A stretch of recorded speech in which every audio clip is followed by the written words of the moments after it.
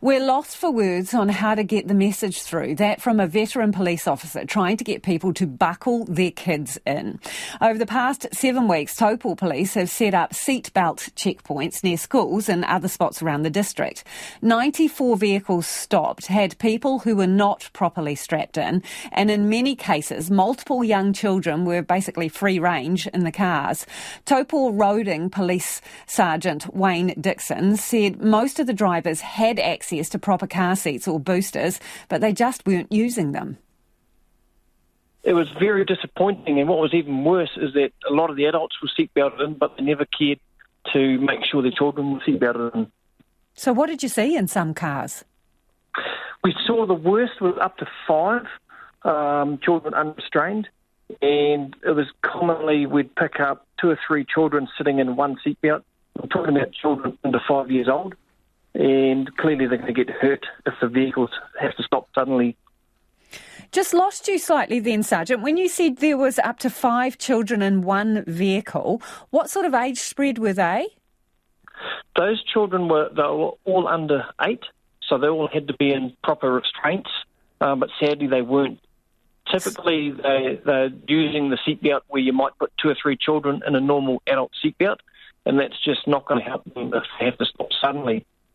Yeah, tell me what the consequences of that are, because some people they might think they're doing the right thing by making it click with an adult seatbelt with a younger person, but why is that not up to scratch?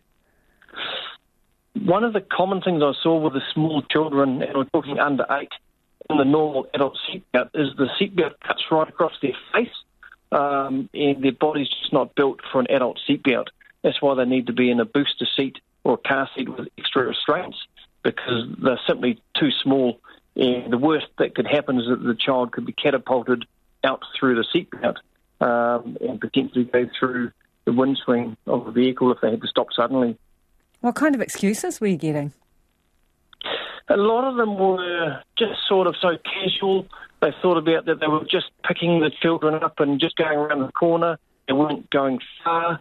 Some of them were that they were picking the children up for other family members. But a lot of them said that they'd have the car seats in other cars or at home. And what we found is that there was less than 5 out of all our people stopped. Less than 5 actually did own or have access to car seats. Most of them had the car seats, but they just didn't think it was important enough to use them properly. So cost wasn't an issue. It wasn't that people didn't have the proper gear, the proper car seats. That's correct. That's the saddening thing, is that it wasn't the cost, because if cost was an issue, we have enough contacts for our partner agencies whereby we could have sourced car seats, but we found that that wasn't the case. They had the car seats, they just chose not to use them. So then does that come down to ignorance or laziness? It's a hard one to guess, and because every parent we stopped, of course, they love their children. They don't want their children to get hurt. But I think what it comes down to is they just think that because they're going for a short trip, they think they'll be okay, and because they think they're a good driver, nothing will happen to them. They always think crashes happen to other people. Have you been to crashes with young children involved? Sadly, I have. I've seen too much carnage in over 20 years of policing, and it's never nice. So particularly so with young children.